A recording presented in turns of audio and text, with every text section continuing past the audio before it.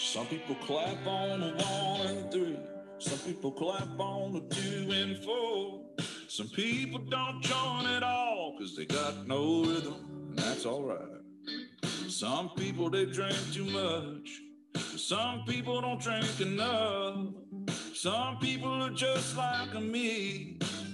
I hope y'all forgive them. I'm like Scott inside a gold bands. I'm like Peace-Side towns, and I'm always speaking my mind, man. I'm better off biting my tongue. I'm a bad show at the wrong time. Hell, I'm a legend in my own mind. I'm good for some, but I'm not for everyone.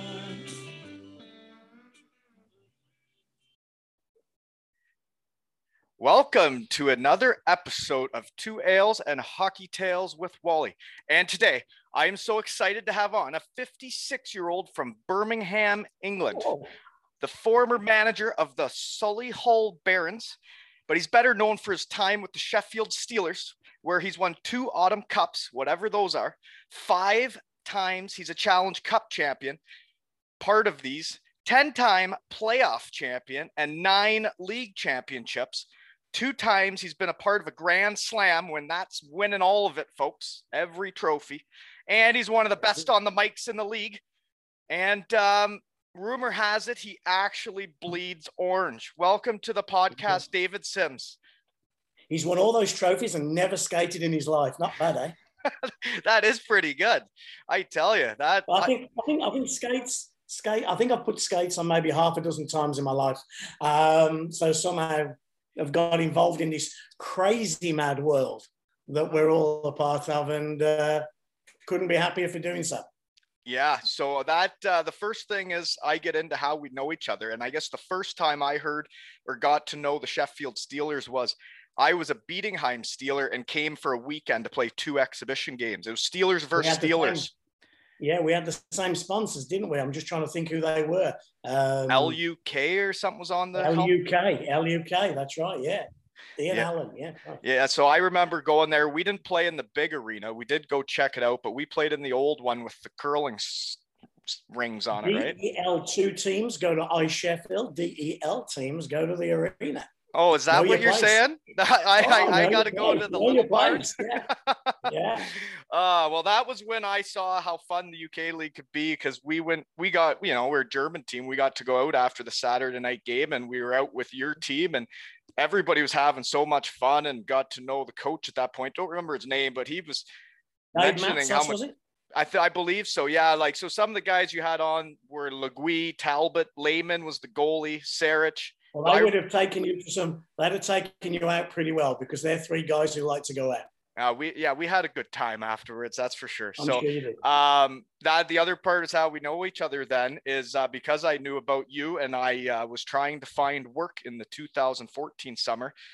We were in contact via this website that I did a mass email to all the teams that Dan Seaman told me I should contact. Yeah. You remember that? I got to be brutally honest with you. I don't, but I know the website you refer to.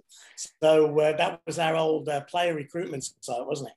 Yeah, that's when I did it on my own, because my agent wasn't coming up with much. But then you got me in contact with Gerard Adams, and I think we were discussing an MBA, and it was going to take 2 years. And then he was moving to Sheffield or something. And so he was when you were in Cardiff, who was your coach in Cardiff? Was that Lord? Yeah, it was the first year of him. Yeah. Gotcha. Well, Jared was the coach in Cardiff, and then he came over to Sheffield. But our MBA program's a 2-year one with the University of Sheffield, and a lot of other clubs just had the 1-year MBA, which of course you guys would much prefer. That's perhaps why you didn't end up bleeding orange. Yeah, that is actually why. That was the determining factor, was the 1 year, definitely. I guess it is. But the other issue is why I just dislike Sheffield so much over the years is, obviously, if you've heard of the pods, you know how competitive I am. I have. I feel this dislike you have for us. You guys, both years by 2 points. Both years I was in Cardiff, we lost by 2 points, and that's hard for me to get over. Yeah, well, live with it. We've got like this DNA of the league championship, and it's something that we've always, you know, the playoffs is lovely, but it's a weekend. The Challenge Cup is lovely, but it's something in the middle of the year. And because we come perhaps from a football mentality, winning the league is the most important thing. And in our 30 years in existence, we've won it more times than anybody else. So, you know, it's something that we drive for and we love for. But I'm looking forward to getting into this like of Sheffield. You know, there's a few little quips, anti-Sheffield quips when Danny Seaman was on, and then you kind of just led Deeds. You led Deeds into this anti-Sheffield. I tried. And Deeds just turned around and told you what a great place it was, which it was. And I said the truth. We have a reputation, right? Yeah, we have a reputation. I know that, but I think it comes from a desire. We have no divine right to win in Sheffield, and we never think we have a divine right to win in Sheffield, but we do have a divine right to compete. And by hell, we want to put a team in every night that competes and every night that gives us a chance to win. And if you do that, you have a chance of winning come the end of the year. Well, I guess you have had a lot of players that stay a long time and you wear your colors for a long time. And I guess obviously I'm a bit of a sore loser. We lost by 2 points both years. And but we did win the Challenge Cup. But you know, then there was times where I'd see you guys release players. I don't know the details. I didn't know them, but I would see you guys release, say, more imports than the other teams. Maybe. I don't know if that's true. I think we have a if you come to Sheffield to work hard and to compete, you'll have no problem and you'll stay here for as long as you like. You take those guys you just mentioned, Le Gouy and Talbot, stayed here forever. Le Gouy, I think, did 9 years. He's coming on next week. He's a beaut. He's a beaut. But then there are some other guys that come and perhaps they don't buy in. But I will say one thing is that, like, on the hockey business side of things, not one single player has left Sheffield being owed a penny, not a cent. And you can go through Hockey DB and you can go through Elite Prospects and look at every one of them. And not one of them will come on here and say, hey, Sheffield screwed me. We've changed coaches, we've changed players, we've changed lots of things, but it's for the betterment of our hockey club. And sometimes when you're a player, you look at it from just a player's perspective. And when you are in the team management, or if you're in a group of people, you've obviously got to do what's best for the actual hockey club. And that's what we do. And we try and do it as professionally as we can. But sometimes you've got to look a guy in the eye and you've got to shake his hand and say, sorry, it ain't going to go any longer. Well, and, I guess I had my perception. And when I did interview Deeds, I had not done my research. I was just going off of what I thought. And I had seen some guys get released, but I also saw how many times you've won. I just read your intro. And when I started asking around... Can I give you a good Deeds story just quickly? Well, hold on. I got to just explain. I got to explain this, is that when I asked around to a few people, like, do you got any questions I should ask David Sims? And I thought there would be something somebody could give me. And this were the responses was, people will be shocked to know that I'm really good friends with him and Paul Thompson. He's a gem, one of the best guys in hockey. He would be the first to raise $5,000 for any charity, but also the first guy to call Nottingham Panthers a bunch of bastards. Bleeds orange, but inside there is a good heart. Then the other guy writes, I spoke to him last week. He's a good man. I like him. We had a Twitter battle to jazz up all the fans. It was all in good humor. We are both entertainers. He's a smart man. He knows what he is doing and knows how to brand himself. He will be a great interview. So I got nothing on you. Got nothing on me. Nothing. You haven't got to look too hard to find something, I can tell you. But I think the latter one would have been Deeds. Yep. And I was the TV presenter for Sky Sports at the time.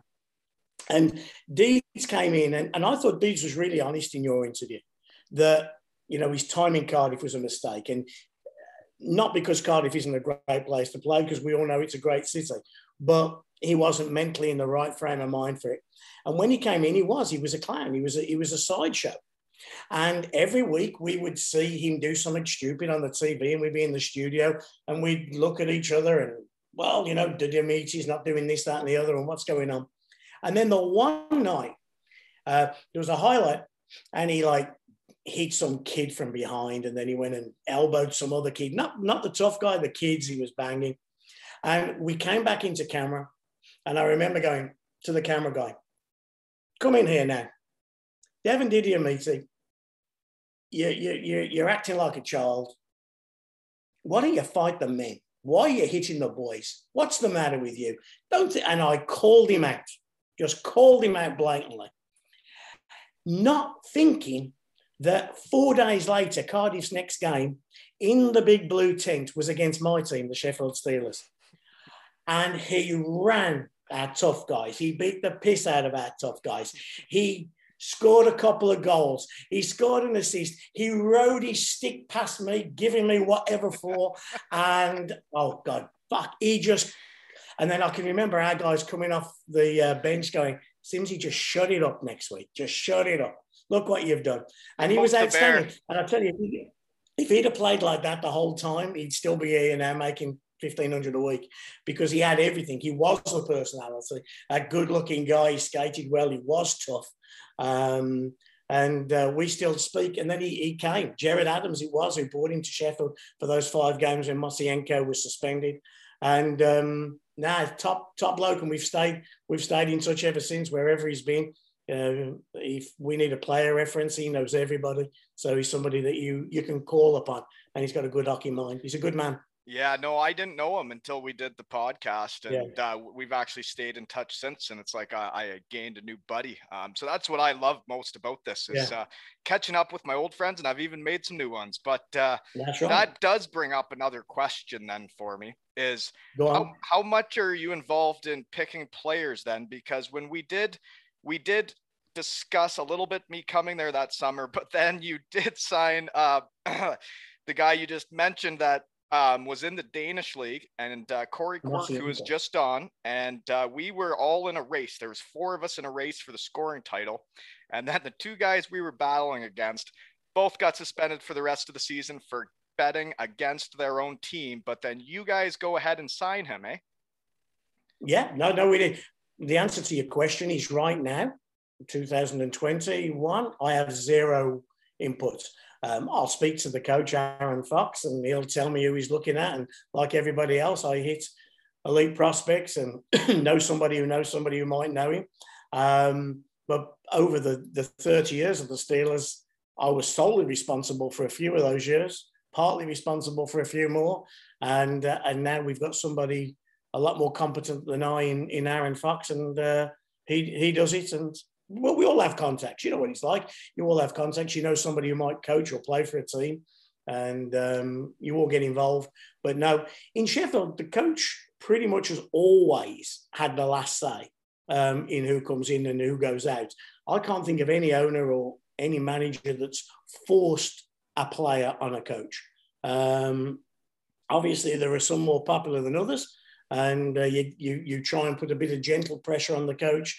Especially as our owner sells shirts, he manufactures the shirts. So if there's a player that's selling a lot of shirts, but never still would he ever say to a coach, you can't sign this guy, you must sign that guy. It doesn't happen. Well, and that's the way it should be, because if you want to hold the coach accountable, it's got to be his team, right? Total. But the answer to your second part of the question was Jared Adams. I remember being on holiday and G phoned me and said, there's this Tyler Mosienko, I think he'd be a great player, but he's got this little cloud. And then he told us what that little cloud was, which was quite a big cloud. But in all fairness, when Mosey came over, I mean, he played hard for us for a couple of years, and then he just shut it off the last year and cleared off halfway through his contract. But for 2 years, we got a league title out of him, and got a couple of league titles out of him, actually. And he played really hard, and he was no issues whatsoever. But the interesting thing was the guy who broke that story was the goalie, Irving's Mustikov. Backup goalie. Oh, it was the starting goalie. No. Mustikov was the starter. He then became he then got injured. The backup went in. Understood what was going on. And then Moose Mushikovs then came back, and they tried to do the same thing with Moose, and Moose was having none of it, went to the club, and it all broke up. And after we signed Mosienko, we ended up signing Mushikov. So the two of them came back together the year after. So, but they were fine. There was no issues. No issues. Well, yeah, no, it was curious for me because like I remember it was July and I didn't really have anything. And that's when I sent out my email to all the teams in the UK. And then I started getting offers, and I tell you, it was way more fun doing it on my own than waiting for an agent to tell me what was going on. It was way better. Yeah, I can believe that. If you can have an insight into a club, you have a much better chance. If you can get to speak to the people. Well, I like doing a podcast. I've learned so much about every team and how people do their business, and I'm just asking questions. Yeah. Yeah. But every team, I won't say has pet agents, but when I started, Gary Sago at Optima World Sports was a guy Steve Bartlett, who's a big NHL agent now, he sent a couple of players to me, Kevin Bollebrook, Mike Blaisdell, and I still stay in touch with Steve. But then back in like the late 90s, Gary Sago and Optima World Sport kind of took over, and they ran Britain pretty much single-handedly for 5 or 6 years. And then Gary got into Germany where there was bigger money. The league in Britain kind of declined a tad. And then other agents start popping up everywhere. Now everybody's an agent. Yeah, well, and I didn't really have. I had a few through my times, and I tell you, I never really locked into one that I really felt was making a lot of calls and working for me, because I had my one I usually had in Europe. Like, he had a lot bigger names than me in Europe because, yeah, he thought I was going to the DL. He thought I was going to these bigger leagues, and then hurt my knee, and it never really happened. So then I could tell I was kind of at the bottom of his phone call list. Yeah, they go through the lists. Yeah, there's good ones and bad ones. There's guys that you learn over the years that you think to yourself, God, if I was a player, I wouldn't touch you with a barge pole. And then there's some other guys who really adore their players and like really go, oh, we've got a guy at the moment, Michael, I think you pronounce it Latzenberger, and he acts for, like Marco Valleran, who plays for us. And like, he cares, really cares. And when he comes over, he found Jonathan Phillips, DeLuca jobs in the lockdown, and he seems to be a guy who really like puts his arm around his players, and you think to yourself, well, if I was a player, I'd actually want to go and work with him, because he genuinely sees it as a way. Cares. He cares. And you know what? As a player, if you care, you're going to get a lot of ticks from coaches and teammates. As somebody in management, if they can see that you really care, you're going to get ticks, and you're going to get. And the same as an agent, if you care about what you're doing, it makes life 10 times easier. Oh yeah, no, definitely. It's really realistically, it's like I have people tell me I'm working hard at this. Not for a second do I feel like I'm working doing this. This is what I want to do. Talk hockey with people around the world and get to know them and hear their cool hockey stories. Like, I guess this is not work at all, when you like it. Exactly. Like, I've got a full-time job, estate agent, or as you guys over there call it, real estate agent. And I work hard at that. But then hockey, I consider that to be the fun part.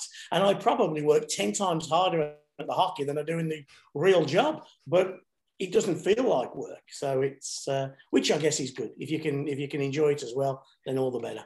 Well, that, I guess, got us into where and what are we doing now? So, yeah, I guess you're a real estate agent. Is that residential, commercial? What are you into? No, residential, and not big high-flying stuff, not acreages with swimming pools, terraced housing, semi-detached housing, just regular, just inner city Birmingham housing. Birmingham, that's where you are now. That's where, and what are you doing now? So you're in Birmingham? Okay, yeah. So Birmingham's about an hour and a half south of Sheffield. So that's my trip to Sheffield, hour and a half. It's the second biggest city in England. Don't ask me to ask you.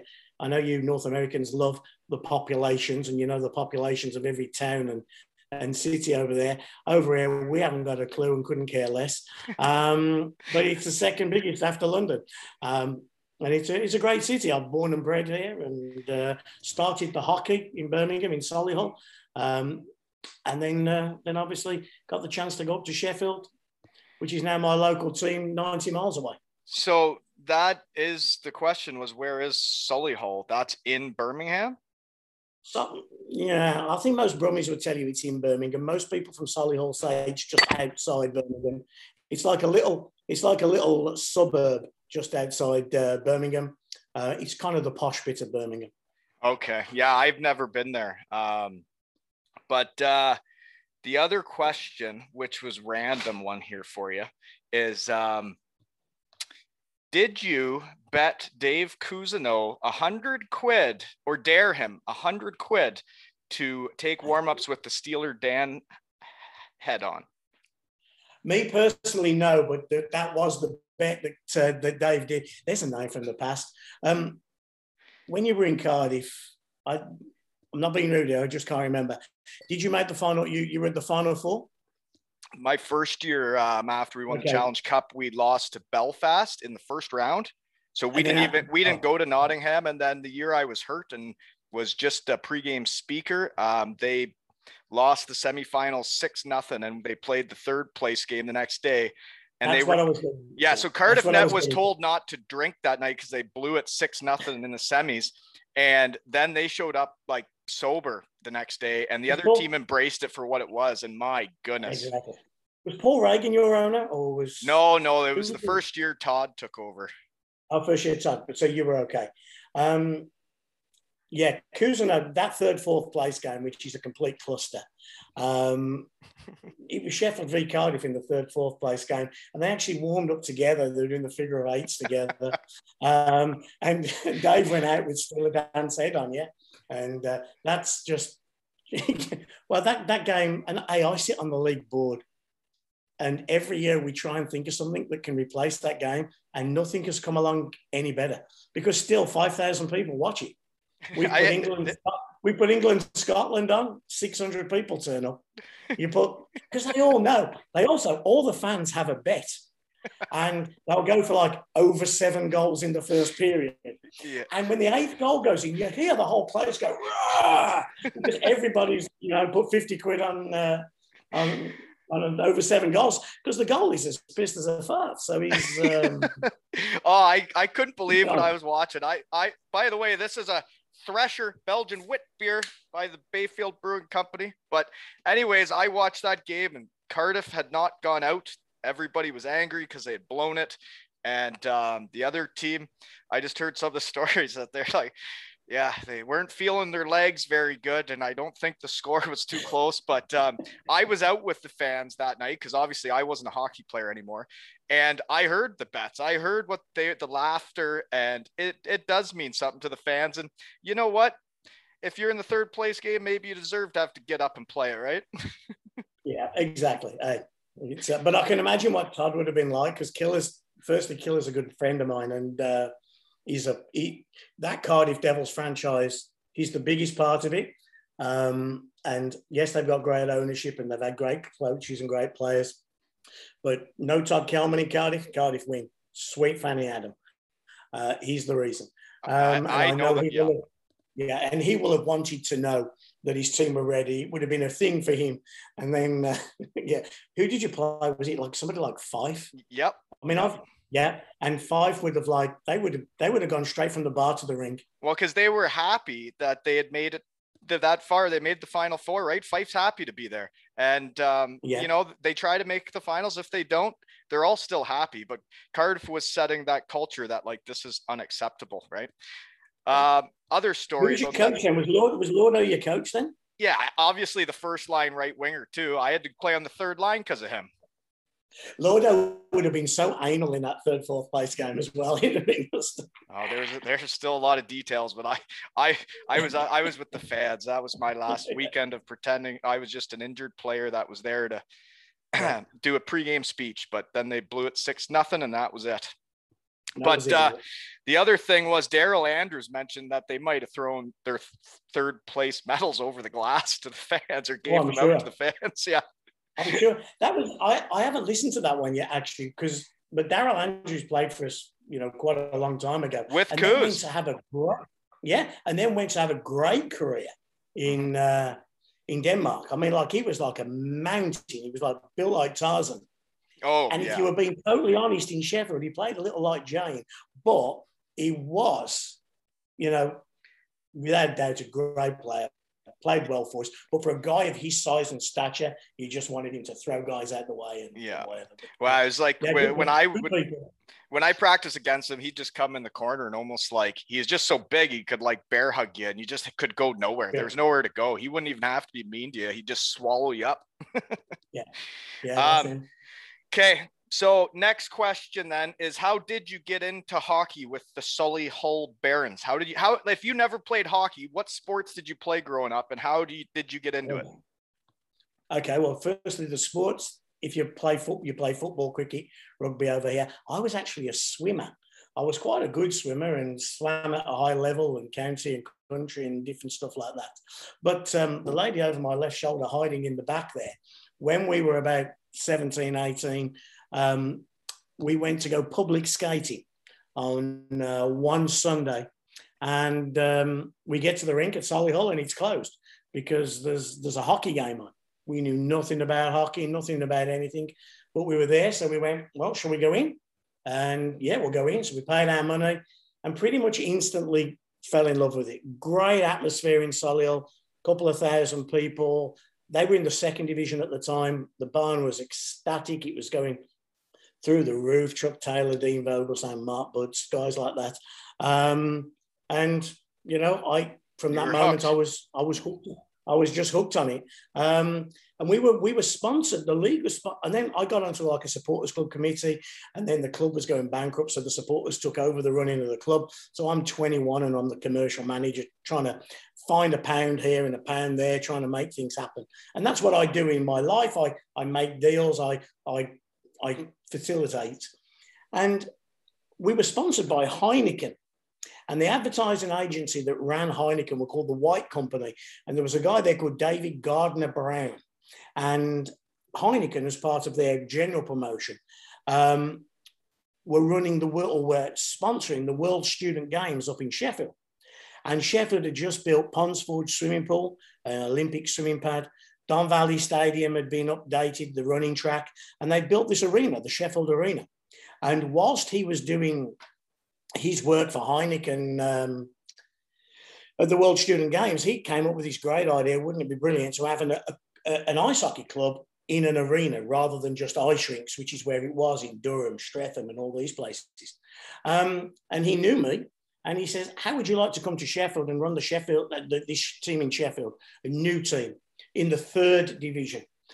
And I thought about it, but in those days, nobody worked full-time in hockey. So I said, listen, I'll come up and help you for 6 weeks. We'll find some people who do want to work full-time, but then, you know what, I'm going to call it quits and go back to Solihull because that's where I work and that's where I live. I went up and I saw that building, and when I die, my ashes are going to be laid there. I love that building. I love that arena, and it's my home. And from the day I walked into it, and every time I walk into it, I'm still excited. And there was no way after 6 weeks I was going to go back to Solihull. I stayed there. And then from that day to this, I've done every job that club's asked me to do. So when you say ice rink instead of arena, that means it's kind of like they kind of set it up for figure skating. There's no real stands. It's just a general public, a public rink. I mean, Solihull had maybe 1,200, 1,400 seats or 1,400 capacity. It wasn't, I mean, it was like a big blue tent with walls. It was that type of size, maybe not even as big as the big blue tent that you remember. And it was an incredible atmosphere in there. We had great rivals against Peterborough and Telford, and that's where my enthusiasm came. And that's where my love of signing players came from, because I kept thinking, why have all these teams got better imports than us? And we've got some crap imports and they've got great imports. And then I realised that I needed to find an extra £100 a week. So then I'd go out and find the extra £100 a week to get to the club, to get to the player. And then we had better imports and we generally succeeded. And we had Jeff Lama, Jerry Gillis, who were NHLers. I mean, Jeff Lama, Steve Lama's brother, and Jeff Lama had an NHL career. Jerry Gillis played nearly 400 games. But then we had Prince of Persia. We had, Rick Ferrigin, Did you just say Prince of Persia? Brent Persia. Oh. there is an interview, Brent. If you want an interview, there is an interview. Yeah. Google, research, do it. The number one goal scorer in the he was when the IHL was the same level as the American League. Yeah. He was the top goal scorer in the IHL, and we signed him for £325 a week. Because a bit like your good self, as I can see you drinking a couple of pops here, Brent loved the alcohol, loved the party life, loved the good time, and he was just an incredible character. And then he went to coach. I mean, he sets IHL penalty minute records, IHL goal scoring records. So he's a character if he's getting penalty minutes and scoring. Man, he's the biggest character I've ever met in life, let alone hockey. Is that right? And I'll text you his number when this is over, man. That's a story you need to do, especially when you Google it and do a bit of research, because he's got a story to tell. And then that's how I got. And then I started speaking to Steve Bartlett, and I got started speaking to other agents and got him more involved in that. And then when Sheffield started, I was able to bring in Ron Shuja, bring in Steve Nemeth, bring in Mark Mackey, bring in guys like that, and negotiate. And for the first 10 or 15 years, be ahead of recruitment, if you like. Well, here's your fun fact of the day, is I was also a swimmer. I was an Elmira Aqueduct, and it wasn't until puberty with hair growth and, you start thinking girls are attractive. Sometimes you don't want to get out of the pool at the end of the race, right? That's right. Exactly. Yeah. So I had to get out at 13. That was the age. No more Speedos at 13. I went to 15, 16. Yeah. It wasn't good. You're more manly than me then. I couldn't get that far. I only made it to 13, but it was good, fun, competitive when you're trying to win a race in swimming. It is absolutely fun. Okay. So then how you left to go to Sheffield, basically you mentioned first time you go into that rink. For me personally, because I grew up in a little rink, I like the old rinks with character that maybe in the UK they didn't have enough seating, but I would rather people fix the old rinks than build brand new ones. Do you like Fife? Yeah, I do. I love Fife. And it's a different atmosphere. And Solihull was like a Fife. You're too young for the Durham days, but like Fife, I think is a fabulous. Fantastic. Love it's like old time hockey. And they're not ashamed of their Scottishness in Fife. I mean, they are fully fledged 100% jocks that give you, if you just zoomed into that rink and wondered where you were, it takes you 3 seconds to realise you're in the middle of Scotland. And I love it, the flower of Scotland. And I'm a proud Englishman. But when you go to Fife, it was terrific. You go to Edinburgh and you wouldn't know. You could be in Copenhagen, you could be in England, you could be in Dublin, but you happen to be in Edinburgh, Scotland. There was no Scottishness in Edinburgh, but in Fife, it was just, marvellous. So I agree with you. And I came from like the small rink, but then I had this chance to be a part of a big club in a big arena and, dancing girls and loud music. We were the team that brought the loud music and the pom-com girls, and we brought nicknames, Rocket Ron, Storming Steve, the Messiah, Ken Priestley, and all that stuff. And we filled an arena when they said it couldn't be done. And I think that's another thing. When people go, it'll never work there. No, it will never work there. And Nottingham, they say they're the big rivals, but I think for a rivalry, they have to win occasionally, and it's all Sheffield. So I don't know if it's a real rivalry. But Nottingham... So is the new rivalry with Cardiff then? 100%. I think with the fans and with me, I have a hatred for Nottingham that is possessive, and he's probably bad for me. But it's a genuine hatred. Where with Cardiff, there's just a dislike. But there's respect. Total respect. You have to respect Cardiff because of what they've done on and off the ice. Total respect. And we were the club. We were the number one team. They came in and they took that mantle. And now our job is to go and get it back off them, which we were just in the process of trying to do, in the cup. But no, Cardiff is the number one club, and that pains you to say that.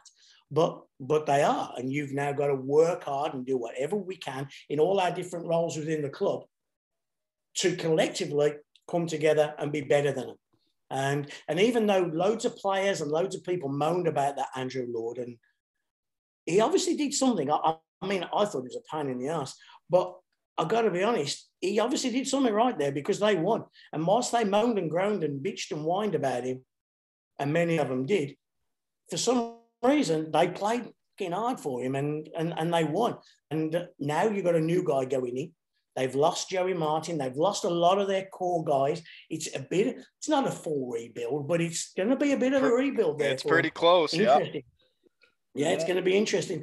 And Bounds as well, losing having the British goalie gave them that extra import out, and they took full advantage of all their advantages.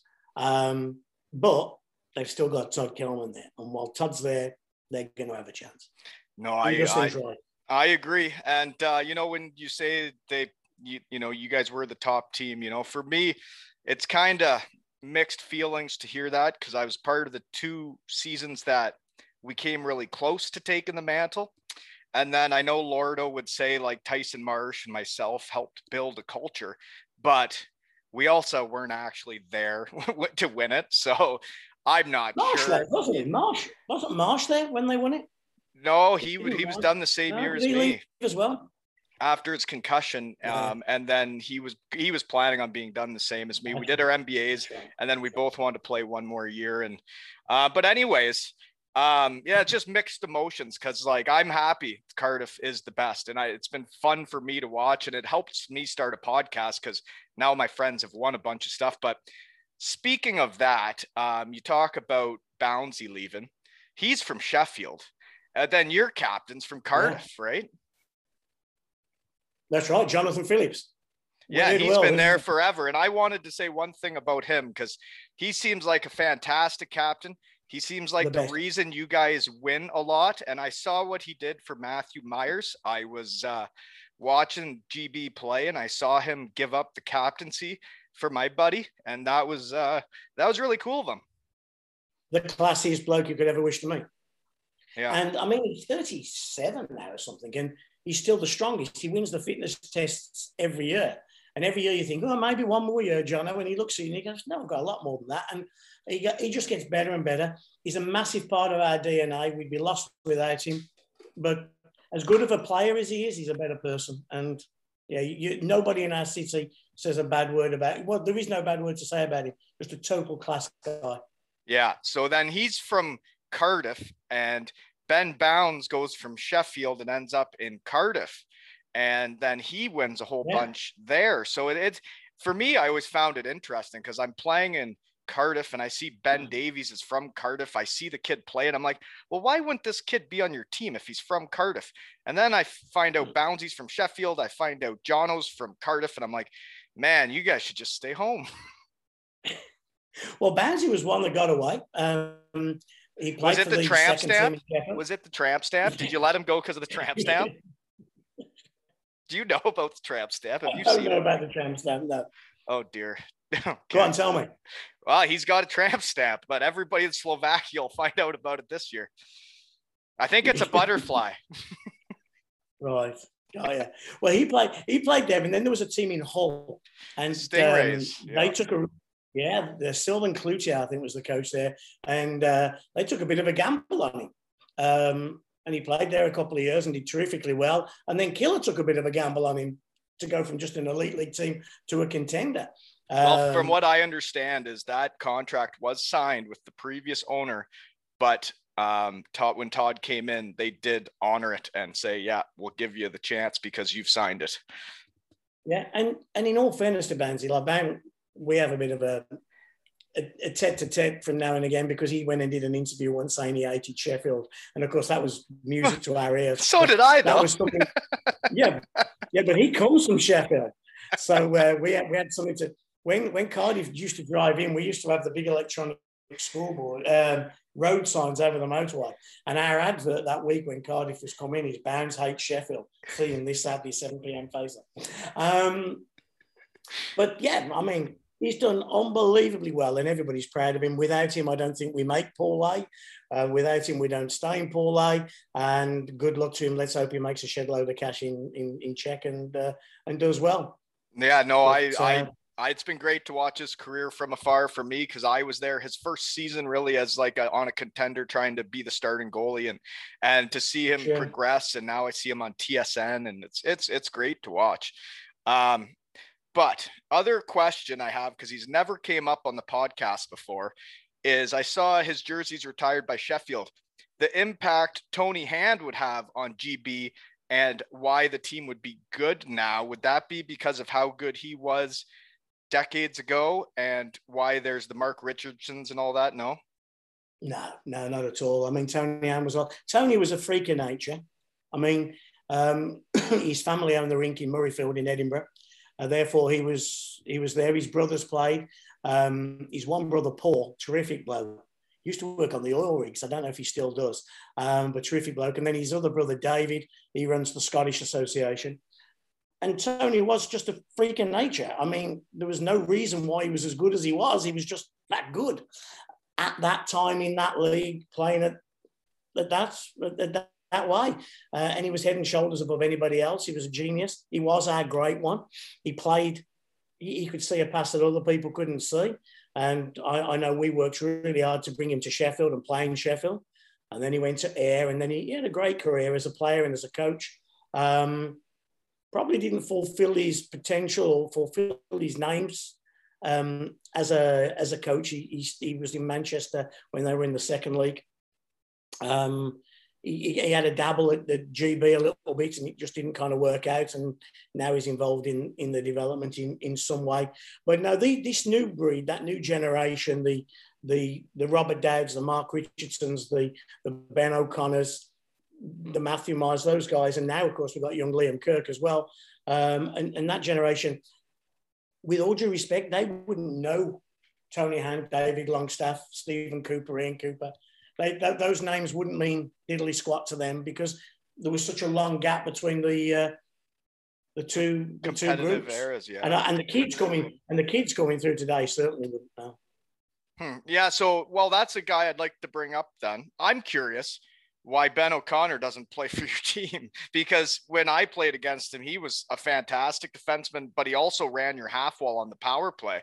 And now I see he plays in like the second league or something. Well, in all fairness, he was only playing in the second league because they were the only people playing. Ben O'Connor was a great hockey player. Ben O'Connor still is a great hockey player. I've known Ben since he was 6. He's a top lad. And not only everybody at the club will miss him next year. At the end of our last full season, contract talks broke down with him. He declined the offer that was made to him, and he's decided to walk away. That's okay. We put a deadline on the deal. Our coach, gave a date. That was it. And unfortunately now Ben will transpire and plays hockey in Cardiff, Belfast, Nottingham, Manchester, somewhere else next year. Things move on. He's a good mate of mine. His dad's a real good mate of mine. His dad played on that same GB team as Tony Hand did, Mike O'Connor, big defenseman. So, Ben will go and ply his trade elsewhere. And you know what it's like when you're negotiating. You want the most pound that you can get, and the club can only perhaps give you so much other pound. And you have to make sacrifices elsewhere. You've got to make a budget work. It's great for a fan on a forum or on Instagram to say we should sign this player, that player, and that player. But you've got so many houses, you've got so many cars, you've got so much money to spend, and it doesn't fit sometimes. And it obviously didn't fit for us. And we wish Ben nothing but the best, but his days as a Steeler are over. No, I did. And those things happen. And like contract negotiations, especially when I don't know what all goes down, but like I heard in Cardiff, guys heard what someone was making and it didn't make sense compared to what the other guys were making, and it caused a kerfuffle. But that stuff happens. So my next question then is I heard from Deuce. Go on, let me just give you this one. Okay, go. Every team has a player or two players that perhaps it overpays.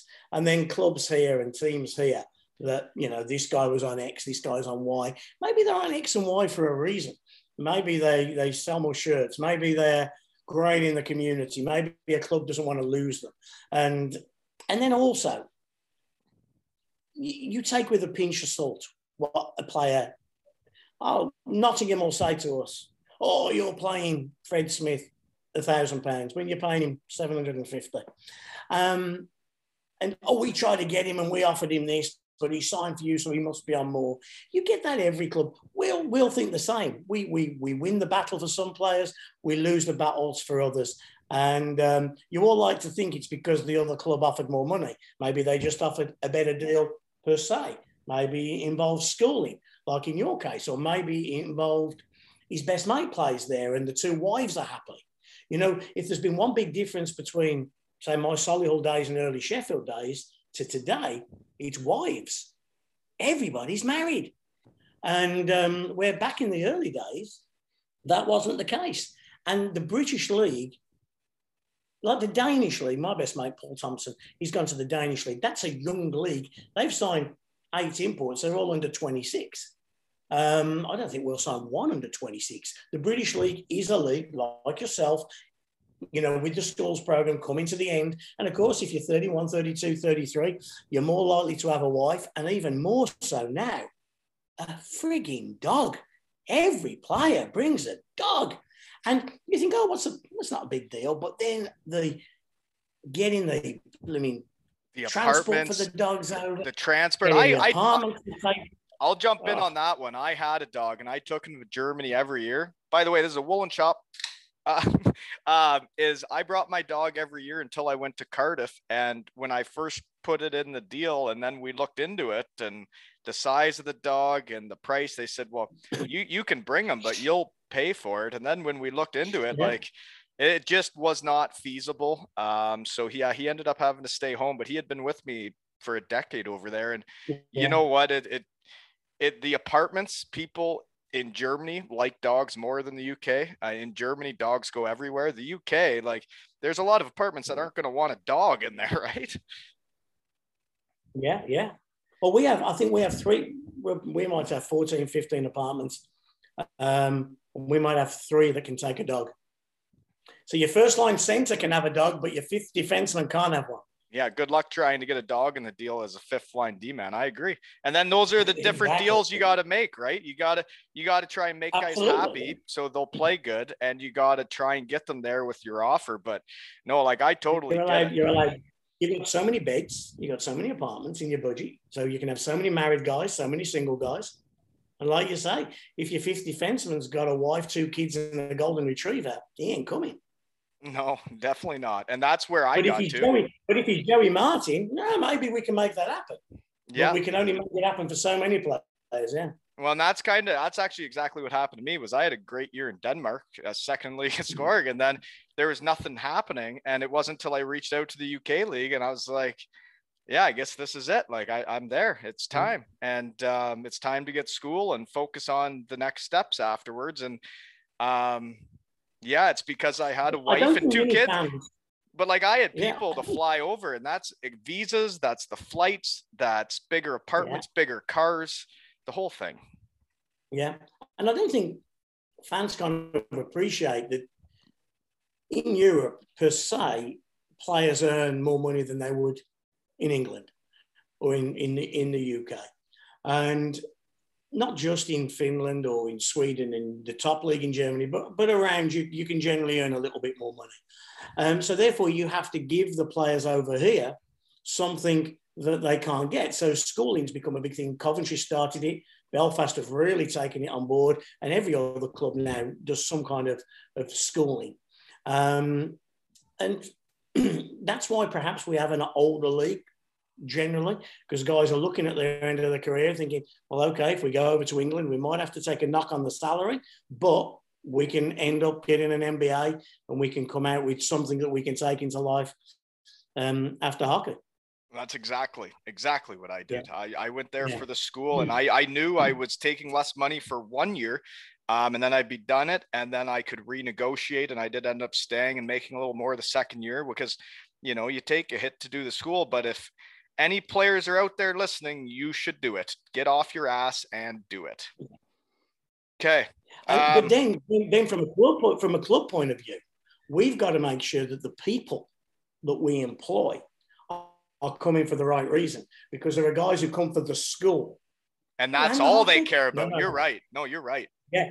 We care about the hockey, and there's the school. They call about the school and a bit of the hockey. So then sometimes they have to be brought into the office and said, hey, if you want to finish the schooling, make sure the hockey has to be priority. No, and that's all we care about. And that is why you're there, right? Is to perform. And like, I thought that was, I thought it was great for me to build myself and my character for the real world and what real world is actually like, doing school and hockey. But I agree with you. You gotta perform, and it can't just there. But you're right. There's 100% people go over there and just want school, right? Yeah, and it's tough because, with all due respect, the majority of hockey players haven't really done schoolwork for maybe 10, 12, 14 years, some of them. And then all of a sudden, they're thrown back into an MBA program at a university. And they're thinking, crikey, it was 17, 18 the last time I was in the classroom, and now I'm 34. And it's hard. And I tell you, the big one, never sign a goalie on an MBA. I was a great, that was always said to me. We had a guy, brilliant guy called Frank Doyle. Yeah, I know. And he played 2 years. Great guy. Honestly, the first 3 months, he couldn't catch a beach ball because he was like so tired. He was so wound up. He was at his school. Then once he got into the routine, Frank became great. And then for 18 months was the best goalie in the league, won us a championship. Yeah, but yeah, getting used to the school. I remember the first few months I was overwhelmed because the way they write in school over there is different than we write over here, and there was some adjusting to do. Joined up writing over here, is it? Oh, I guess it's proper writing, eh? Is that what they call it? But then one question though is with the schools packages and say the Champions League. I guess Cardiff's the only one in it, or whoever's in it, but you guys have a salary cap. How does that work? Are you guys protecting yourselves from yourselves? Do you guys realize you started paying guys too much, so now you're clamping it down on us, or what? I think there is going to be this forthcoming season, maybe some guidance, because obviously we don't know what kind of league we're going to come back to with the pandemic. And I think there's some concerns from some clubs that other clubs would run away spend. So there's going to be a few restrictions put on clubs this year. Yeah. Okay. So no real full details of how the salary cap works. No, because I mean, the Elite League has worked really well of trust of the 10 owners or the 9 owners, because Neil Black has 2 teams. But there's a lot of trust around that boardroom. We all need each other as much as each other. So, you know what? We're a bigger club than Dundee and Manchester, but we're no good without them because we'd have nobody to play. We can't play Nottingham every week. We'd like to sometimes, but we can't. That makes sense. You know what? You've got to find, and there's such a gap in. You know what? You go. Let's take Manchester, and let's take, say, Dundee, and some of the smaller clubs. They have certain advantages over us in terms of, say, how much they pay for their rink and vice versa. And we have to pay a huge amount. But then we have obviously an income benefit over them because we can generate some more money. And sometimes it works out even, and sometimes it doesn't work out even. But there's always going to be a top team, and there's always going to be a bottom team. There's always going to be a Man United, and there's always going to be a Norwich. So that's the way it goes. Okay. Well, you probably know this question for me then, now that we're talking about Manchester United and winning the league and being first and last in the table, is whoever came up with the UK league playing hockey that way? Why is it not a best of 7? Because those 2 years we lost by 2 points. I would have loved to crack at you best of 7. Listen, you play. The simple reality is that the arena clubs, maybe Sheffield probably could do it now, can't play best of 7. Too many games? They are facilities that are driven by outside events first, hockey second. So we wouldn't have, if U2 were coming, if Take That were coming, if Kylie Minogue was coming, if it was those dates, you'd have to plan in advance and you'd have to reserve them. So therefore, for an arena team to do a best of series, it would be unlike, and also playing every other day. I don't know whether you cover rink too many times. So that's number one.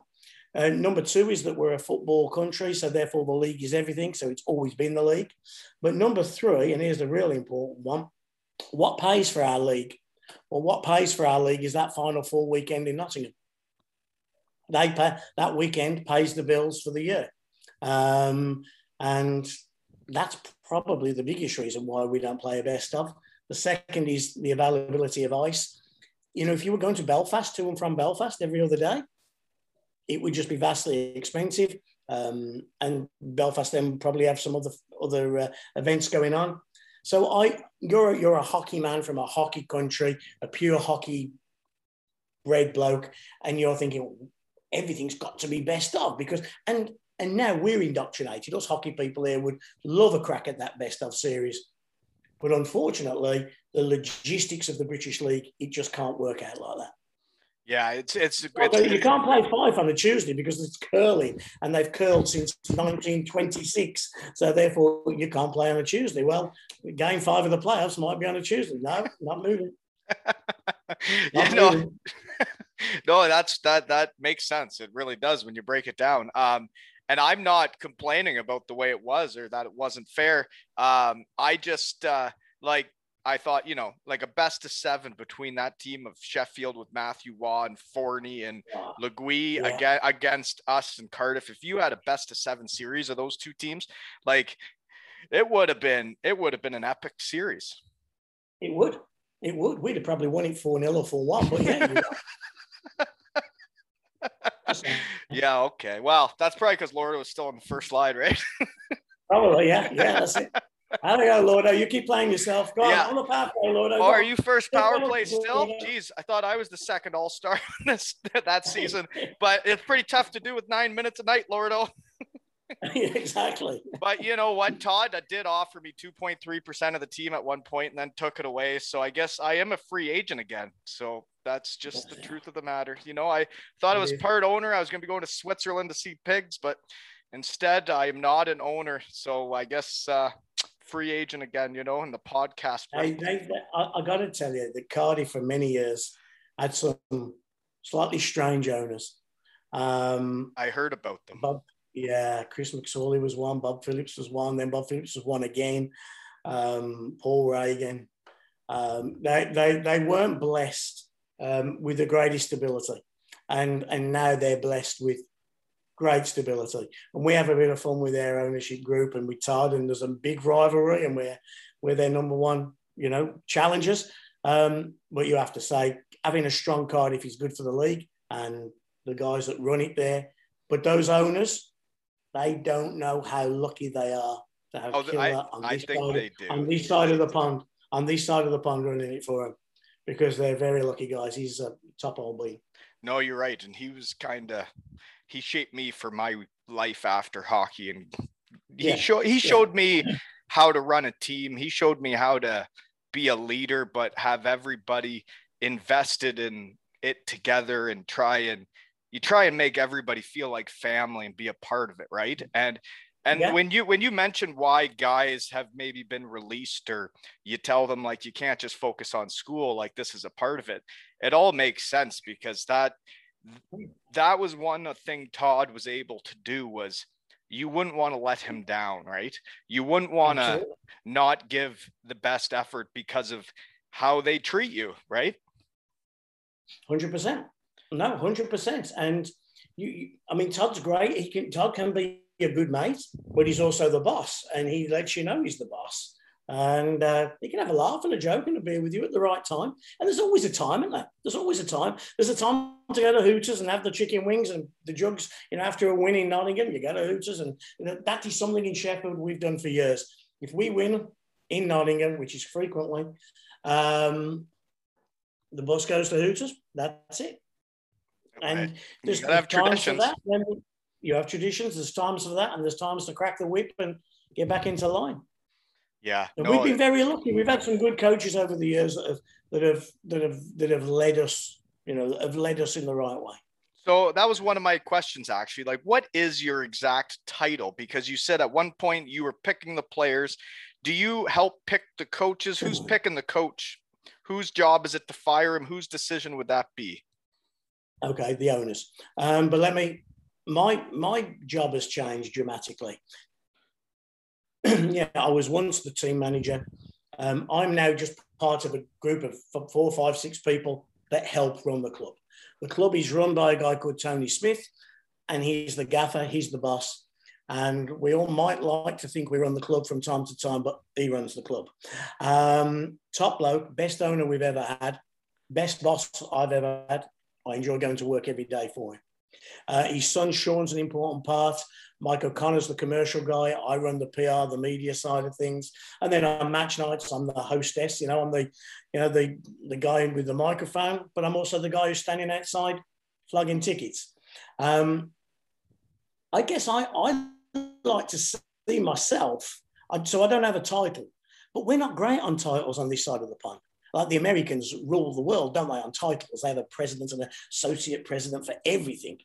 But over here, we kind of just get on with the job. So I'd like to consider myself the protector of the Sheffield Steelers. So if somebody wants to take a pop at my hockey club, they're more than welcome. But they're going to have to come through me first. And I'm not afraid to speak my mind and come back at you. And that's what I'd like to do. If anybody wants to criticise my club, then fine. But don't think we're just going to lie back and let you tickle our stomachs, because we're not. And we do have that. If you like, there's a bit of fuck you in Sheffield. And we don't mind carrying that tag of, if you think we're a tad arrogant or a tad whatever, well, we think we've earned the rights for that. We work bleeding hard. And I do say this, I do think we're the hardest working club in the league. And that's why we have more people come through our doors than any other club. That's why we've won more league titles. That's why we've won more playoffs. And are we a little bit more ruthless? Well, maybe we are. But we work bleeding hard for it, day and night, 24/7. We don't switch off. We won the last game. Hold on, I've got my Challenge Cup thing up here. What was the date of that last game? He's going to say it somewhere. Back in March, wasn't it? Yeah, 8th of March. And we beat Cardiff in that final. And where are we today? The 5th of July. And we haven't switched off for one day in that 16 months. We've been hard selling, hard keeping an interaction with our fans, working with our sponsors, working with our arena. Now, so have other clubs. But that's how you've got to do it. So when we come back on the 18th and 19th of September, that building will be full. We'll be ready, and we'll be ready to take it to Cardiff. Will we succeed in beating them? Who knows? But by fuck, we're going to give it a good blast. That's well put. And that was what I missed about hockey, was standing there on the blue line with the national anthem, knowing like you're going to war with my guys against your guys, and we'll see who's better. Yeah. But we're going to go to war. And that's what Sheffield and Cardiff was when I was there, right? Yeah. Yeah. Yeah. And I mean, God, if you remember where the dressing room was at the arena, where Cardiff's room was, and there was 2 double doors. And every time I'd walk past these doors, I'd shut the doors. And then Deese would open it, or our equipment guy would open it. And players would chat between sides. It used to get me blood boiling. And then I'd hate to see one of our players walk in with a white bag from the White Company, because what that meant was that player had a friend on the other side whose wife had just given birth, and they were going to exchange presents. Exchange presents after a game. Don't exchange presents before a game. That's just So I like the doors shut. I want, as John Tortorella said, where's the hatred done in hockey? And you've got to have that. You've got to have that spit and vinegar and that fuck you and that hatred for the opposition. And you know what? I can't agree more. Like literally when I would go to Sheffield and we're battling for the trophies, and I had almost signed with you guys, or I was talking with signing with you guys, but then I go to Cardiff and we're like a ragtag bunch out of the big blue tent, and it just fit my personality. It fit me. But like every time I'd come to your rink, I'd be like fuck those guys for not trying harder to sign me those 2 days, right? So then there was it was real, that rivalry, and like it was fun though, but like it's still, I remember the day you guys won the league in front of us after we had won the Challenge Cup, and like seeing teams win stuff when it's not you, it's hard. It is. Well, you just think how bad it was for us in our building when you won that Challenge Cup. Oh, yeah. You know, that's in our building, a final, a cup final, and bang, you rip the insides of us out. And you know what? We did the same to Cardiff this year, and it happens. It's sport. It's what you're in it for. But Long may it continue. But I think we're getting a little mentally weak. And we've got to somehow, as a sport, try and put the brakes on that now. And I'm not saying we've got to go back to the NHL in the 1970s, but I think there's nothing wrong with a bit of competition and a bit of screw you and a bit of dislike for the opposition. We haven't got all this like football now. They shake hands before a game. How can you shake hands before a game? It's crazy. Well, I find it hard to shake hands after a game. Well, that's what the thing is there's a lot of leagues that don't shake hands after games. And when you play in leagues that shake hands after games, you're like, you are setting these people up. Like when these people are that competitive, do not make them shake hands afterwards. Like they don't want to. The team that won is going to gloat and the team that lost is going to be pissed off. So don't shake hands, like when it's the end of a best of 7 or the end of the league, let's shake hands. But end of the league. Yeah, but I was the same way. I didn't want to talk to guys I knew until after the game. Like, let's get this over with, and then I'll talk to you outside the arena for 5 minutes before we get on the bus, right? Yeah, that's it. And that's all you need, Well, you can text each other later, right? Exactly. Jesus. Yeah, you don't need to do that. As the wife, who cares? There's definitely too much buddy, and like you see it, and even in the NHL, the top league in the world, these guys are battling for millions of dollars, and then you see them like not hit the guy or lay up on a forecheck, and you're like, geez, like they're paying you $5 million a year, and you got a no trade clause, and you can't go get that puck. Yeah. Did you find a difference? The guys coming into the when you were in your last couple of years. The young guys breaking through were different to how you were as a young guy, because I find that now, and as I get older, do you know what I did in Germany? Germany, I think I really upset some teammates one time. We were out at like an Oktoberfest tent, and all the young kids had flat brim hats on with stickers on it, like the sticker that would be on it when you buy it at the store. It was still on the hat. And we're out drinking, and I'm like, I can't play on a hockey team with guys with like the big circle sticker that like is just saying it's for sale. Like, take that off. And then, I took a few. World, man. It is, and they come thinking they deserve it, and but they get it. We're gonna use that. We're gonna use that word. We're gonna use that word, aren't we? Entitlement. Yeah, well, and you got to earn it, right? Like, I really think in hockey, it's tough because you get on a team that doesn't win. It makes you look like you're not a winner. But if you get with winners, you get to the next level. You get the bigger contracts because it is all about winning. It's all about winning or losing the game. And if you sign with teams that don't have a chance of winning, that aren't going to win, you better score a lot of points if you want to keep a job in Europe. Absolutely. Yeah. No way you're here. No way you're here. Yeah. No, totally. I agree. Well, what would you have done different? What would you have done different in your career?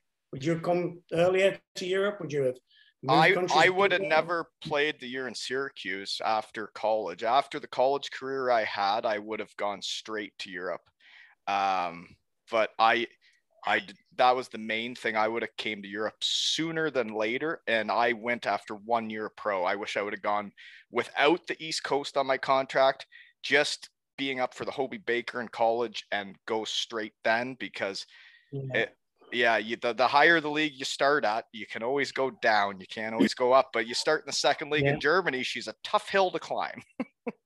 Amazing how few people do DL2 to DL, isn't it?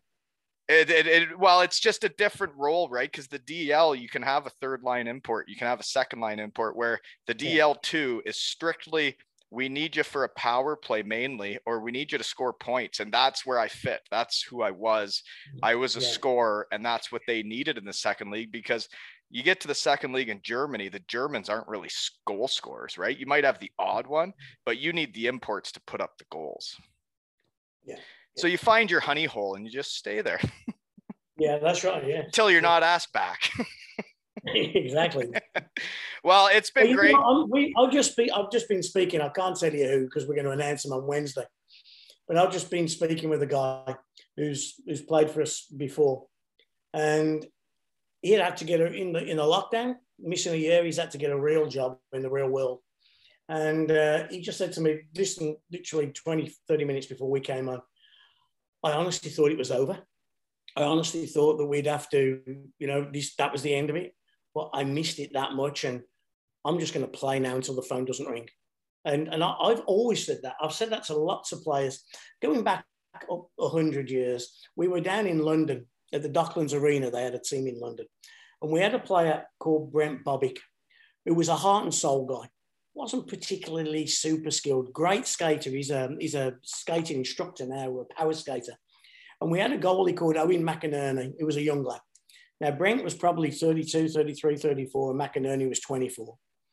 And we stood outside this bar in London. We'd won a game and we were having a drink. And McInerney goes, I think I might retire at the end of this year. And Bobick looked at him and he says, retire? This is a great life. It's going to take you all over the world. You're going to hang out with the guys. And when you get married, you're actually going to spend more time with your kids than you would in a regular office 9-to-5 job. He said, I'll tell you when I'm going to retire. I'm going to retire when the phone hasn't rung by October 1st. And until then, I'm going to play and I'm going to play. And it is, and hockey players don't realise what a great life they have until they haven't got it. And maybe COVID and this lockdown period has taught a few of them, holy shit, I'm going to play for a few more years longer because this office game, it's not what it's made out to be. It's all the real world stinks. So stay out of it as long as you can and live in your shell of being a hockey player. Good luck to you. Travel the world, get some life experience, put some hairs on your chest, and fabulous. You've got a story to tell. There's too many people in this world that don't have a story to tell. I totally agree. And when I came up with the idea of this podcast, my wife says, well, like, who's going to want to keep listening to you? And I'm like, well, nobody. I'm like, this isn't going to be about me. It's going to be about all these different people that have lived such interesting lives, that have moved all over the world, had children all over the world, had played hockey, won championships, failed, succeeded. And we all went our different paths. And like, you're best friends one year, but then you go a different way and you don't even know what really happened to the guy. Like, where did he go? What did he do? And now I get to hear all of it.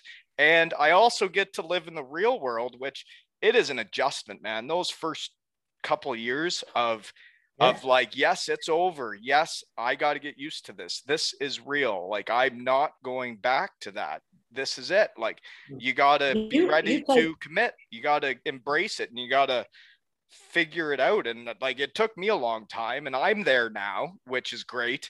But then this has really helped me because now I feel like I'm part of the game, man. In the last 2 weeks, I've talked to the guy that runs the Devils, the Panthers, and the Steelers now. Like, that's quite the couple weeks. It's been a good couple of weeks. Well, listen, one of the things is like, I listen to that Spitting Chicklets and love it. I love Whitney and I love this and that and I love all of that chat. And then they start talking about some of these NHLers. I haven't got the first clue who they're speaking about. But then and most fans will be exactly the same. But then they can come on here and they go, Tyson Marsh. I remember Tyson Marsh. Yeah. Or like in our case in Sheffield, you had Danny Seaman on, you had, and then you had Didier Mitti on. And then I tell you what, everybody will want to hear what Leggy says. Legui's just a top boy and a hero in Sheffield who one day I'm sure will have his shirt retired. He's just a genius and there's plenty of stories from him. And it's good then that you can kind of have it at that level. And there's far more people playing at this level than there is playing in San Jose or Tampa Bay. And there's a million guys so many stories you can tell about. Yeah, exactly. There's so many what-if stories. Or, oh, my God, I almost made it. I'll tell you a great guy who tells a story. There's a goalie called Wayne Cowley, and he played for us in our 1996 Grand Slam team. And I had him in Solihull. He'd got a British passport. His parents were from London. And Cows was a real character. He'll tell a good story. You'll have Wayne on because he's got a story to tell. And Wayne played in Solihull and then went and played in Edmonton for one game. Turns up for the Edmonton Oilers golf tournament the following year where he's going to be part of the team. He turns up in a dress suit with a 5-iron and he's pissed as a fart. And unfortunately, that's the end of his Edmonton Oilers career. He goes and plays in Germany, comes and plays for us in Sheffield. And now he owns the bar, I think it's called the Bottom Line, which is right next to the Hockey Hall of Fame, just by where the Maple Leafs play. And now he runs this big bar. big character, great guy, story to tell. And there's lots of those I almost made it, those what if stories. Oh, And they're everywhere. But like, and that's the thing was like Chicklets has really become a lot of they're big stars that come on there. You know what? There's a lot of the rest of us. Yeah. Yeah. But it is a good podcast. I enjoy listening to it. I only listen to 2 podcasts, and that's Spitting Chicklets and 2 Ales and Hockey Tales. Oh, well, thank you. I'm just very honored you came on because like you're very well known around the UK. And then when I tried to find some questions that maybe might even make the Steelers look, just maybe not great, but I couldn't find anything. Even Dance, I put up the Instagram that you're coming on. I got people writing, "Oh, I love Simsy," and I'm like, "Well, hold on, what? I thought where there's going to be a little banter here." And then after I heard everything, I was like, "Well, geez, all right." The only people who don't like me, and trust me, there's plenty who don't, and there's plenty of people who respond to your social media. They're people who I've had run-ins over the year. And when you ask me what my role in the club was, the protector of the club, you come after the Sheffield Steelers, I'll come after you just as hard. And there are people who've been a bit upset. They've been a bit miffed with me, or they haven't got their own way, or they thought they could get one over on us and they haven't been able to. But anybody who comes to Sheffield, we treat really well. We try to. We do our level best. And I'd be horrified if there was people in the Steelers organisation and players over the years that did have bad things to say, because we try our level best to be good. But then there are people at other clubs who try and tickle us and they have to be slapped down. We're not afraid to do that. No, and you shouldn't be. That's the competitive spirit. You gotta. You're gonna say you were speaking to Doucette in Nottingham, and then we backtracked and we went somewhere else. I forget where we went. Yeah, no, I just that I talked to Doucette was on about a week ago. But just now he's the Panthers guy, right? So now you gotta have to have a big rivalry with him, and he's just too nice. How do you hate him? Because he's from Nottingham. Well, they do host a great playoff weekend. No, simple. I mean, they got Tim Wallace who played in Sheffield, and Tim Wallace is also a really nice bloke, but he's now a Panther. So whilst he's a Panther, he's one of them. He's on the dark side, and it's go time. Yeah, exactly. Yeah. Time to line up at the blue line and play the national anthem, right? Exactly. They're the Panthers. We're the Steelers. They're the dark. We're the light. We're the good. They're the bad. That's 100% what it's like. I could play hockey against my best friend, and I would have no problem fighting him. Like if it happened. We had a player who played in Sheffield. He's notoriously a hero in Sheffield. Played on the 2001 Grand Slam team called Scott Allison, first round pick of the Oilers. Top bloke. Played his last year in Nottingham. Fuck. Just broke our hearts. This bloke, but then he was like, to the sword. He had to be despised. He had to be hated. He had to be disliked and then as soon as he left Nottingham, okay, come on, Scott, we'll tap you on the head again. And but when you go to that club is the Antichrist to Sheffield. I think it's great. I think rivalries are great. I think the hatred's great. I think hockey needs more of it. I think when teams go out there and people are chatting at the red line during warm-ups, it just drives me absolutely crazy. Insane. Yeah. Insane. Insane. It's the worst. So the only other thing is that I got down is you sent me a picture. You were covered in like spaghetti, and someone had mentioned you're right into charity. So is there any charities that are like nearest and dearest to you, or That one was years ago. Children in Need, which is a big charity in the UK. It's a big TV charity. And what they did, they had 3 of us. They had the captain of the time, Ron Shudra. They had the local reporter from the Sheffield Star, Bob Westerdale, and they had myself. And fans had to go and put a couple of pounds in a bucket and say who they wanted drowning in the most horrible baked beans and shit and stuff like that. I think Ron Shudra raised 24 quid. I think Bob Westerdale raised 48, and our fans put about £3,000 into my pot, so I got covered in it. We had a girl who we'd done some charity walks and stuff, and we had a young girl, beautiful kid. She was only 21. Her name was Amy Usher. That was when I was playing in Cardiff. Yep. When you were there, and we were told that this very poorly girl was coming to the arena to meet the guys from the teenage cancer unit in Sheffield. And this girl turns up, gorgeous kid with a sister, Beth. And we're looking and we're thinking, and I'll be totally honest, she having a son? She looks healthier than all of us. And she got this beautiful necklace on, Amy had, beautiful necklace. And she posted the photographs with the boys in the room. And all the boys are dropping their towels as you fuckers do. And we later found out that this necklace wasn't a necklace. She'd had a tracheotomy and she'd got throat cancer and it was horrendous. And we ended up walking from my home in Birmingham to Sheffield to raise money for the cancer hospital. And then we raised money for a young kid in Belfast. There was a young lad called Blake, who terribly poorly lad, brilliant family, great kid, but a really sick kid. And he has a multitude of different diseases, and he's the only kid in the world that has this multitude of diseases. And he needed a new wheelchair, and that wheelchair was going to cost 10 or 15 grand. So we walked from Sheffield to Belfast and raised him the cash. Sheffield to Belfast?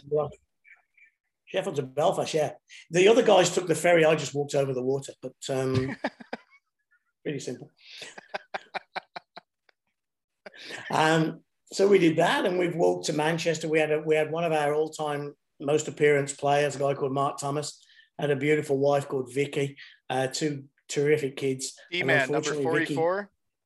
44, Mark Thomas, yeah. Scored you know what? In your season, he scored an overtime winner in Cardiff. I don't know. Right at the end of the season.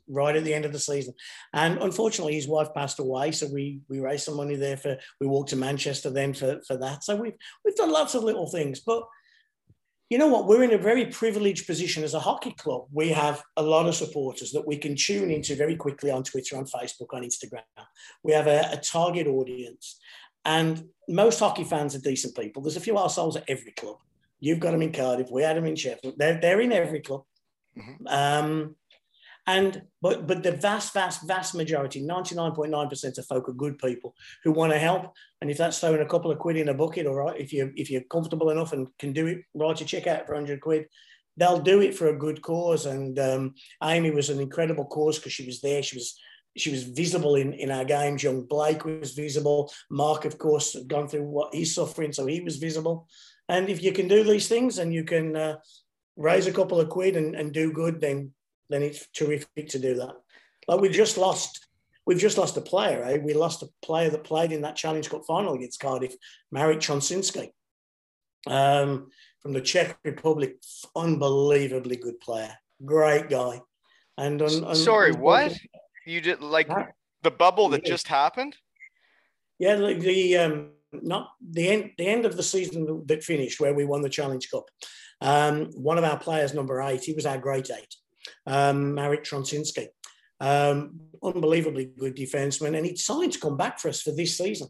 But unfortunately lost his life only a few weeks ago. And our fans straight away raised 10,000 quid for his 6-year-old daughter. You know, it's... Well, you know, the hockey community is an incredibly good community that does so much good, and there's far more good in it than bad, and you have to tap into that good. Well, you know what? You have your perception of someone, and then you have them on your podcast, and you reach out to people and ask about them, and then you realize you had the wrong perception. And you know what you've done, and it sounds like you've walked from Birmingham to Sheffield, then to Belfast, and then to Manchester. Yeah. So you put in some miles.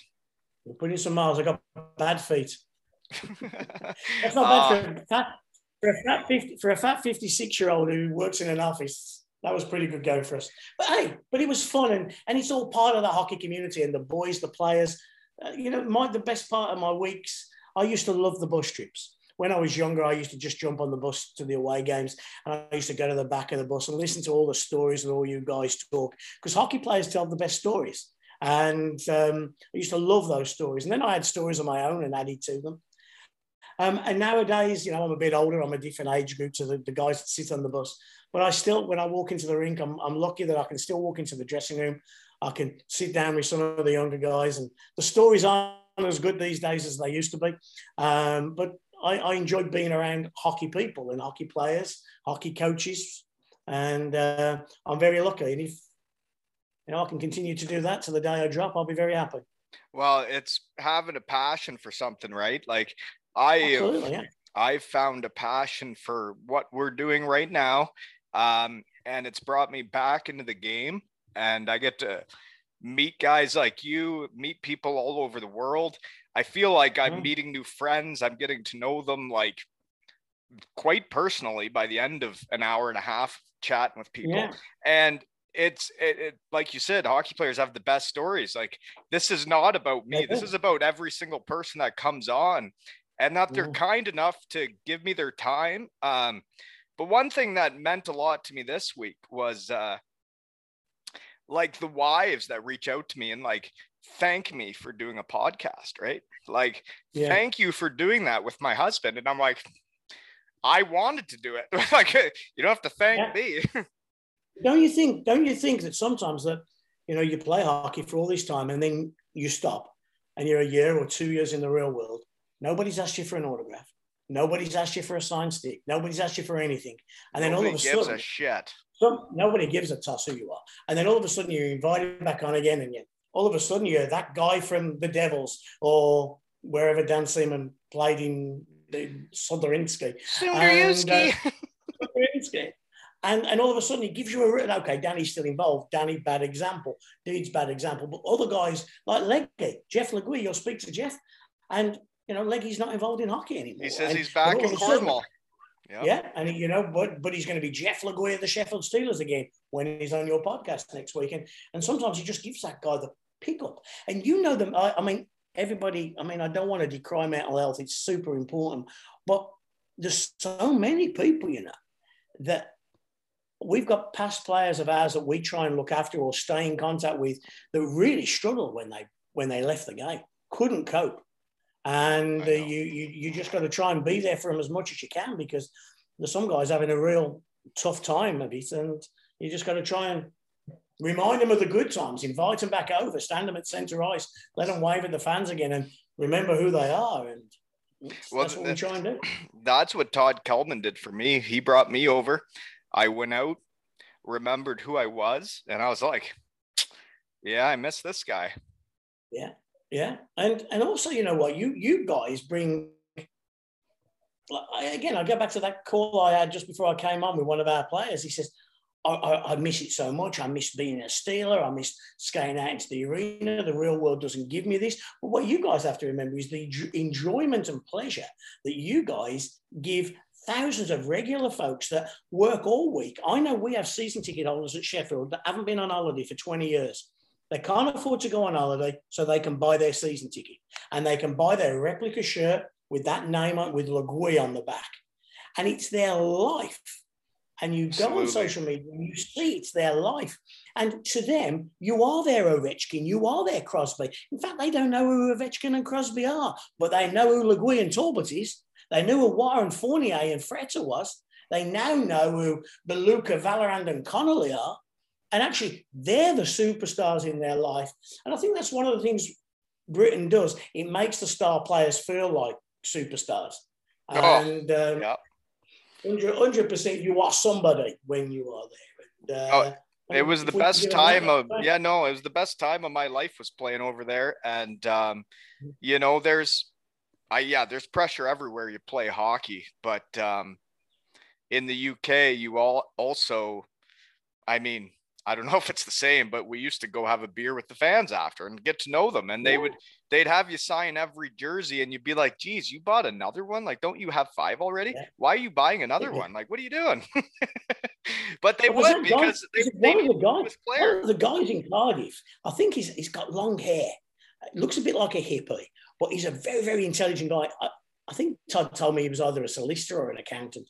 And he never wears the same shirt twice. Never wears it twice. And he's bought shirts from all over the world, all Devils related, and he wears a different shirt every game. He must have hundreds upon hundreds of these shirts. But that's their thing. That's your gig. That's what you want. There was a Potter, episode 22. He was my captain in Germany. He had a fan that bought every jersey he ever wore everywhere. I think there was 20 to 30 of them, and he owned every one, and they took a picture together. Yeah. No, they're passionate though, and like everybody needs passion for something. And in Cardiff, we would thrive off the passion of their fans, and then we go to Sheffield, and like I'd be on the fan bus because I was injured, and the passion and the hatred for Sheffield and how you guys win everything, and we're finally here and we're gonna do it. And then you'd hear all this, and you're like, "Yep, let's do it. I'm in." And you just the passion, and you need passion for whatever you're doing in life, right? Absolutely. If you've ever got the passion, then get out of it. Yeah. Whatever you do, whether that's work, home, everything, you just got to get out. Well, I can't thank you enough for coming on. Do you have anything else for me before we're done here? No, I'm good. I'm good, and we'll get this out tonight, and we'll see if we can make it number one in the country. Yeah, I'm only going to Germany the rest of the week. I'm only going to Zoom to Germany, so you're going to have to do it on your own. I'm not going to do 5 other podcasts.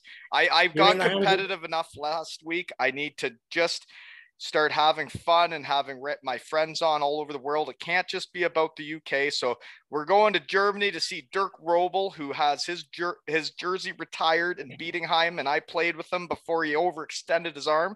And then Jeff Legui or Derek Nesbitt, whoever else played with Chris Kunitz too in Ferris State. So what's your connection with Leggy? What's your connection there? You played against him in Sheffield, or no, not Sheffield, Ferris State.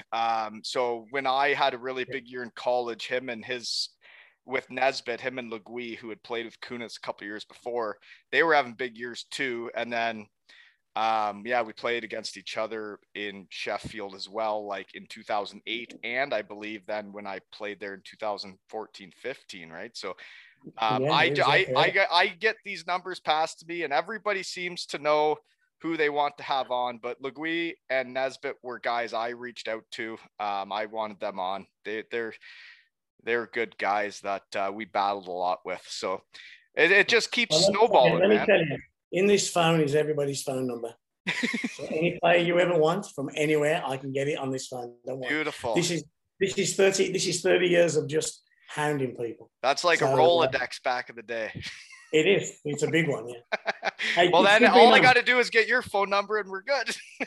We're good. Because I believe it was Stuart Kelly, who's a Devils fan, that did hook us up here on this, eh? Yeah. And thanks to him, because I couldn't be happier we made this happen. And I think everybody's going to get a kick out of this. I hope so. It's not worth doing. I've thoroughly enjoyed it. It brings back good memories, and it's good to chat. And like I say, we've just been on the back of a bus, haven't we? That's what we've basically been doing for the last 2 hours. Sat on the bus, chewing the shit, and it's great. Love it.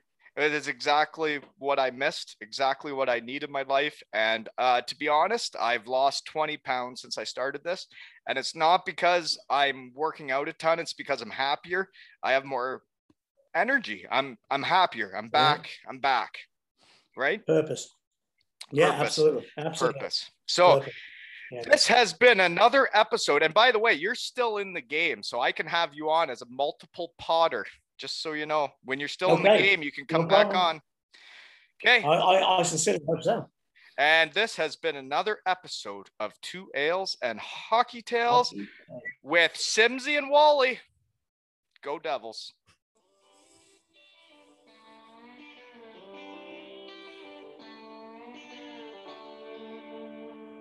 Some people clap on a 1 and 3. Some people clap on a 2 and 4. Some people don't join at all because they got no rhythm, and that's all right. Some people, they drink too much. Some people don't drink enough. Some people are just like me. I hope y'all forgive them. I'm like Scott, 'cause I go